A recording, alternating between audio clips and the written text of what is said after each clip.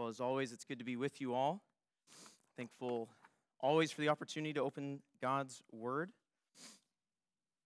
When Mark said on Sunday mornings that our Sunday evening series would be Christ Formed in You, I wasn't entirely sure what that meant, and I came to realize it was just whatever he wanted it to be on, the topic of Jesus. And no, that's good. That's a good series. But immediately my mind went to one text. And I actually don't have notes tonight. Typically I do, because we're just looking at one verse. Galatians 4:19.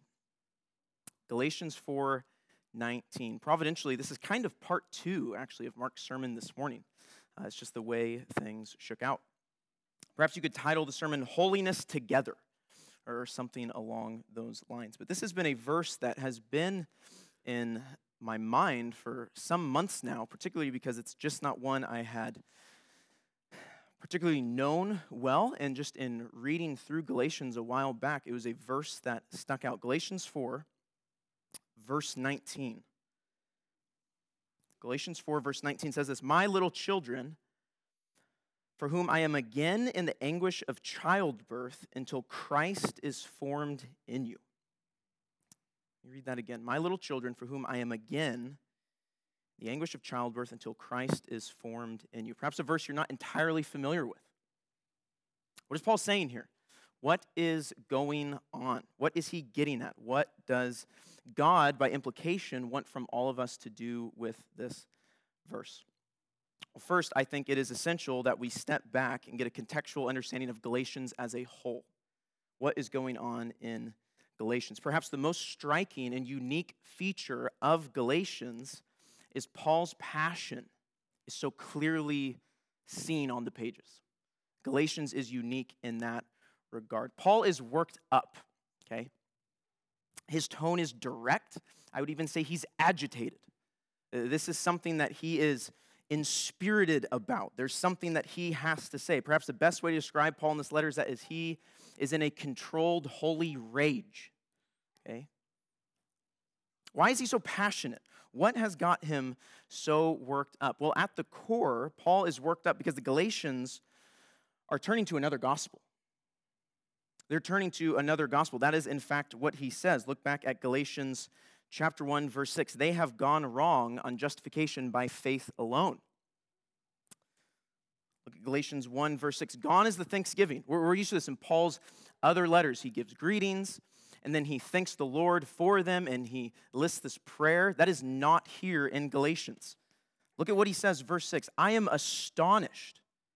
That is what he goes straight into, that you are so quickly deserting him who called you in the grace of Christ and are turning to a different gospel. Not that there is another one. There isn't. There is only one. They had been deceived. But there are some who trouble you and want to distort the gospel of Christ.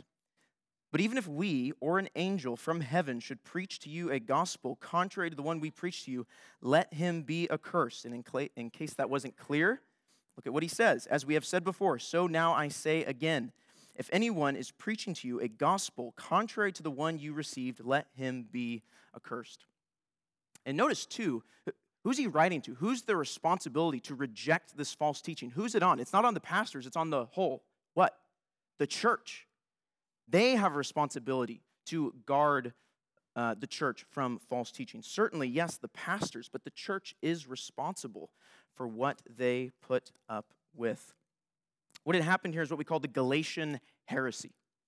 The Galatian heresy. False teachers of the Judaizers had snuck into the church and were teaching that in addition to believing in Christ, you must also perform works of the old covenant. Yes, you must believe in Christ, but you also must have something else. In particular, you must also be circumcised to be saved. And so for Paul and for all of us, I would hope that this strikes at the core of the gospel. This was a false gospel that damns, not the true gospel that saves. And he's astonished at the Galatian church for accepting this heresy, and that is why he pens Galatians in such a passionate polemic. Flip over to chapter 5. Chapter 5, beginning in verse 2. Look, I, Paul, say to you that if you accept circumcision, Christ will be of no advantage to you. I testify again, to every man who accepts circumcision, that he is obligated to keep the whole law. You are severed from Christ. Notice the wordplay there, right? You who would accept circumcision, I'm not going to go into biology here, but circumcision is a cutting off, right? If you accept that, you are cut off from Christ. You see what he's doing there? You who would be justified by the law, you have fallen away from grace. And just in case his emotions weren't clear enough for you, if you haven't seen them on his sleeve, you want to see how he really feels about this false gospel and the false teachers, look down at verse 12. Chapter 5, verse 12. I wish those who unsettle you would emasculate themselves. Paul is in a heated, controlled, holy rage over the Galatian heresy. In fact, in most of his other letters, he has a amanuensis, someone who wrote the letter for him, that he was actually talking, and that person wrote it down. You come over to chapter 6, verse 11. Look what he says. See with what large letters I am writing to you with my own hand. It's possible that maybe he's just talking about that end there, where he wrote with his own hand. It's also very possible that he actually sat down and wrote all of Galatians because he was so worked up about this heresy going on. He is in a controlled, holy rage. If you accept works of the law in addition to believing in Christ as necessary for justification, you have fallen from grace. You are believing another false gospel. So justification by faith is central to the book of Galatians. But I want to suggest tonight that justification by faith alone is tied to another crucial central concern for Paul in Galatians. Yes, that's there, but there's also another pressing concern. In fact, justification is so linked to this other concern that it's hard to separate the two. This other concern that he mentions, and what I want to focus on tonight, is the concern of sanctification. Sanctification, the progressive growth in holiness of God's people. And you can see this most clearly in chapters 3 and 4. Look back at Galatians 3, verse 1. Again, his passion is on clear display. Look at what he says, Galatians 3, verse 1. O foolish Galatians, who has bewitched you? Just pause for a minute. Can you imagine Sunday morning, Mark gets up, and he just says, you foolish church, what is going on? Who has satanically bewitched you guys? I'd wake up if you said that. Like, if you're nodding off in the back, I would wake up. This is serious. Oh, those are strong words. Paul is not mincing words. Look, he goes on. It was before your eyes that Jesus Christ was publicly portrayed as crucified. Let me ask you only this. Did you receive the Spirit by works of the law or by hearing with faith? What's the answer? By hearing by faith, right? They received the Holy Spirit by hearing and responding in faith. That's justification. That's how they received the Holy Spirit, responding in faith. Verse 3. Notice the switch here. Are you so foolish? Having begun by the Spirit, are you now being perfected by the flesh? You started here, but these false teachers are coming in and saying, yes, but you need something else. You need something else to go on in the Christian life to be perfected.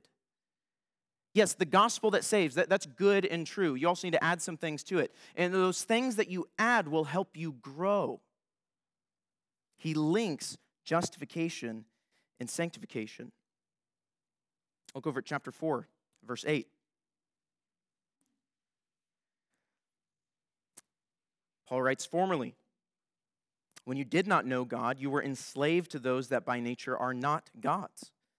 But now that you have come to know God, or rather to be known by God, how can you turn back again to the weak and worthless elementary principles of the world, whose slaves you want to be once more? He's talking about the Judaizer system, this false religion, this false understanding that you need the gospel and something else, this works-based salvation system. He calls it elementary principles of the world.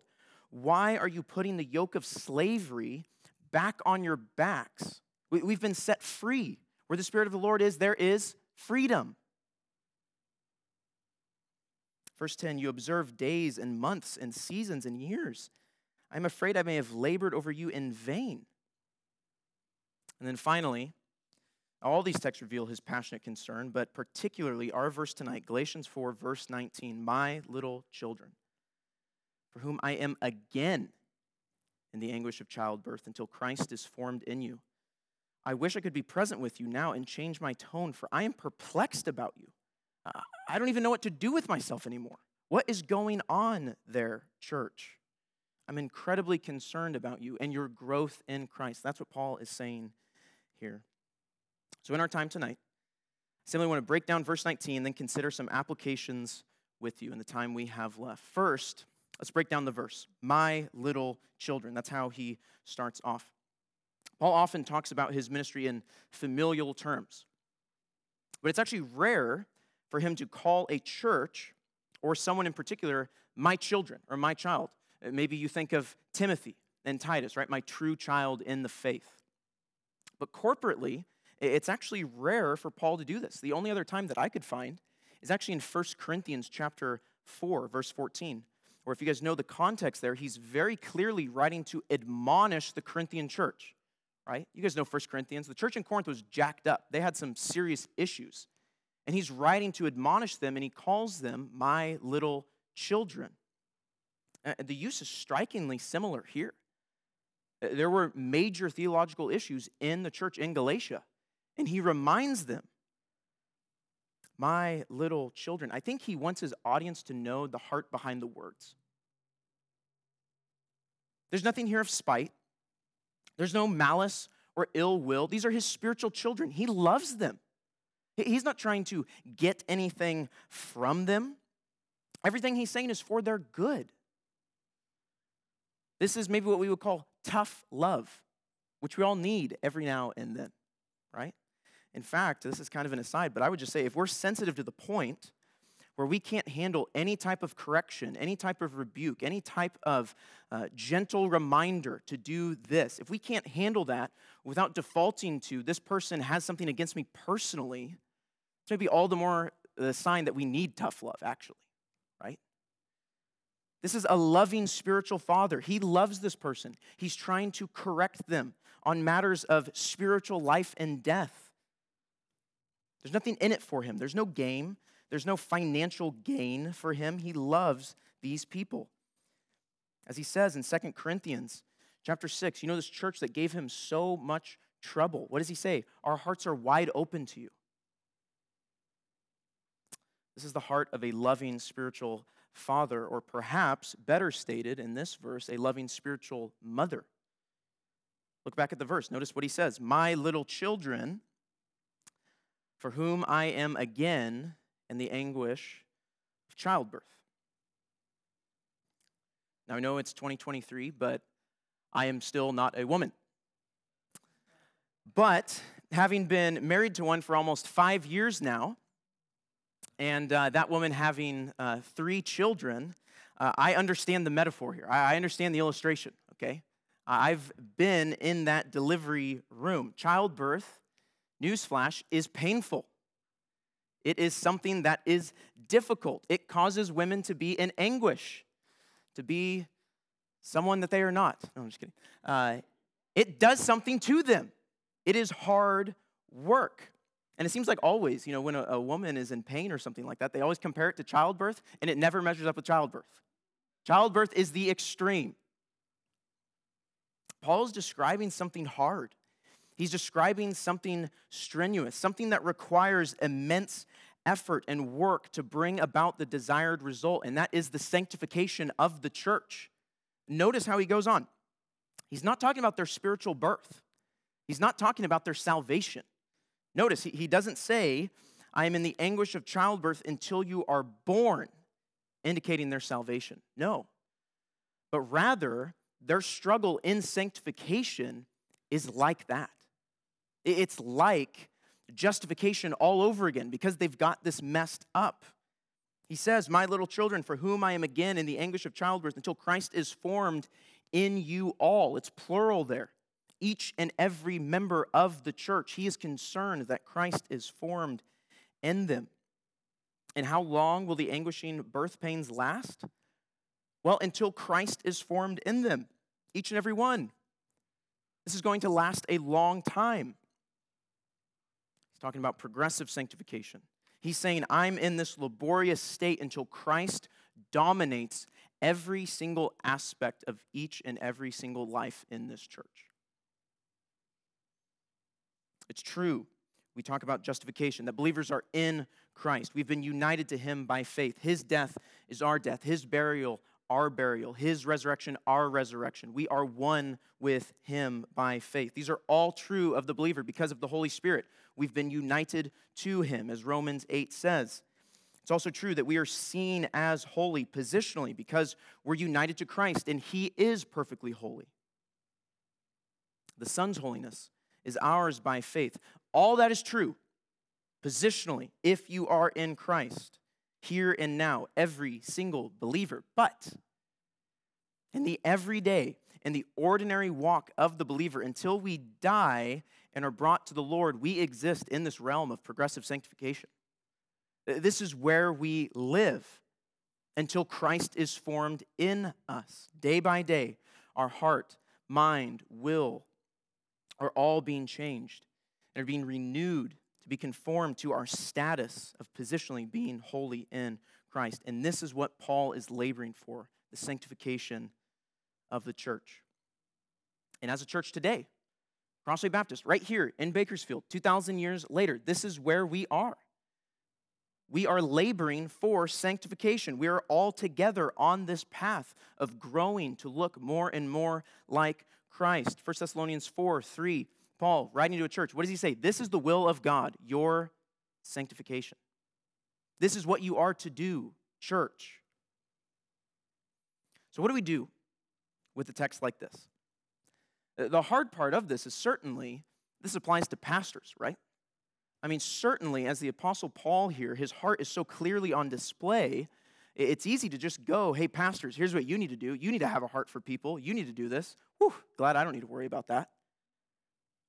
It's easy to do that, and that's true. We do need to apply this text pastorally.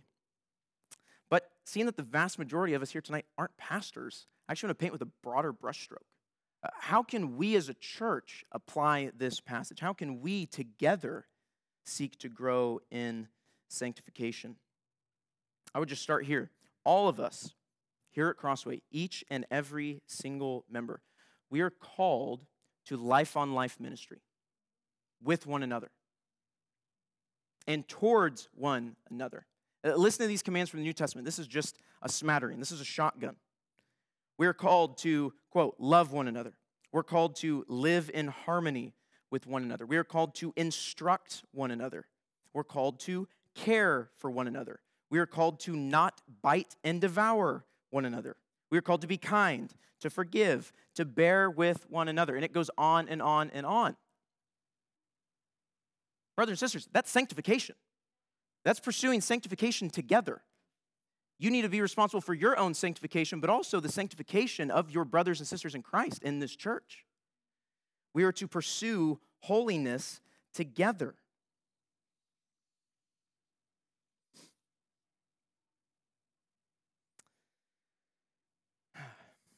I'll just say this. Sanctification is not a DIY project.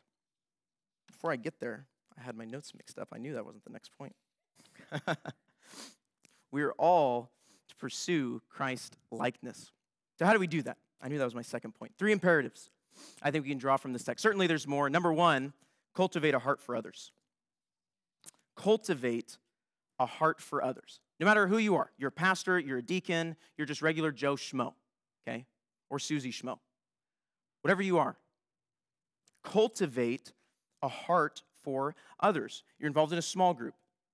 You're in the cleaning ministry. You're in the nursery. Whatever it is. And especially when we come together on a Sunday morning, you cultivate a heart for others such that you desire Christ to be formed in them in the first place. I mean, maybe this is the hardest part of the text. I know I had to struggle with this. Is maybe you just honestly can't sympathize with Paul and where he's coming from. Because I don't know about you guys, but to be blunt, sometimes I'm apathetic. That person's been like that for years. I don't see any sign of them changing. I don't see what my encouragement or what my prayer is even going to do. What's even the point? Like, can you imagine if Paul did that with the church in Corinth? They've got it so jacked up, what's even the point? Like, praise God, he didn't do that.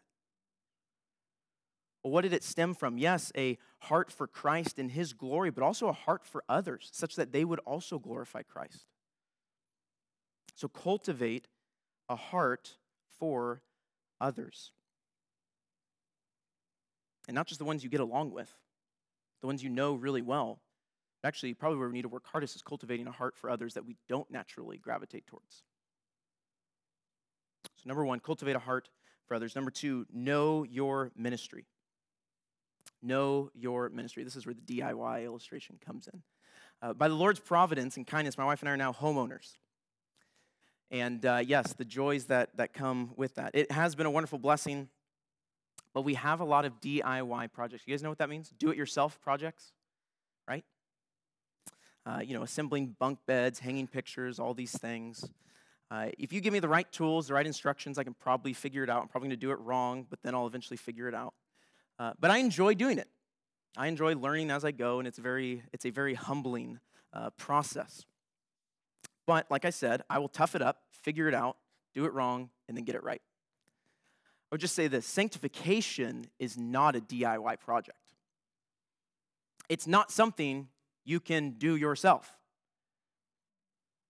It's not something that if you just focus really, really hard, you'll eventually have Christ formed in you. It doesn't work like that. Fundamentally, you're going to get frustrated. You're going to have a hard time. It's not going to be a joyful process. And it's not a project you can do by yourself because fundamentally, you aren't the one sanctifying yourself.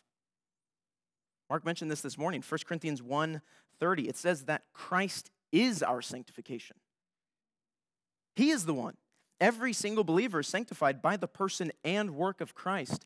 Initially, we are positionally declared to be sanctified and progressively. He is the one who causes us to look more and more like Christ, like himself. So with yourself or with those you're ministering to, those you rub shoulders with at this church, know your ministry. Take the person to the one who sanctifies. Take them to Christ. Here's another proof that sanctification is not a DIY project. Think back to the Old Testament. Think of the book of Leviticus. You guys remember that refrain over and over in Leviticus? You shall be holy, for I am holy. Over and over. Well, is that just something we're supposed to conjure up in and of our own selves? God is holy, therefore I must be holy. I just need to focus and work really hard to be holy? No.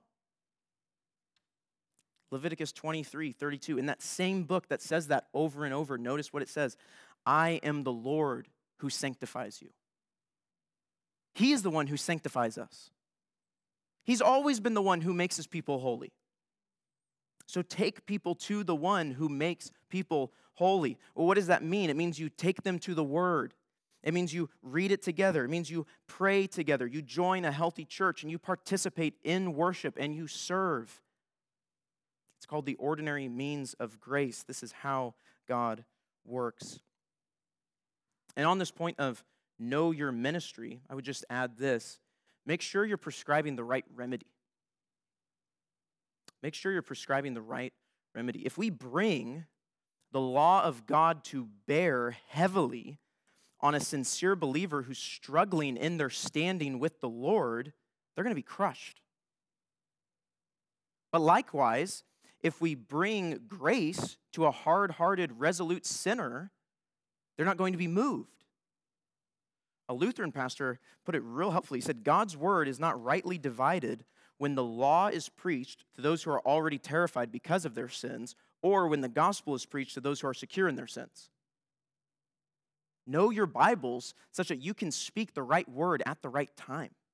Is this person struggling? Do they need encouragement? Is this person not seeing something clearly and they need a gracious rebuke? Know your ministry. You see, the law of God teaches us what holiness of life looks like, yet it can never actually provide the power to live out that holiness. It shows us what to do, but it doesn't empower us to do it. What empowers us is grace. The grace of God as revealed in the gospel, as Romans 6 says. So if you want Christ to be formed in you and in others, know your ministry.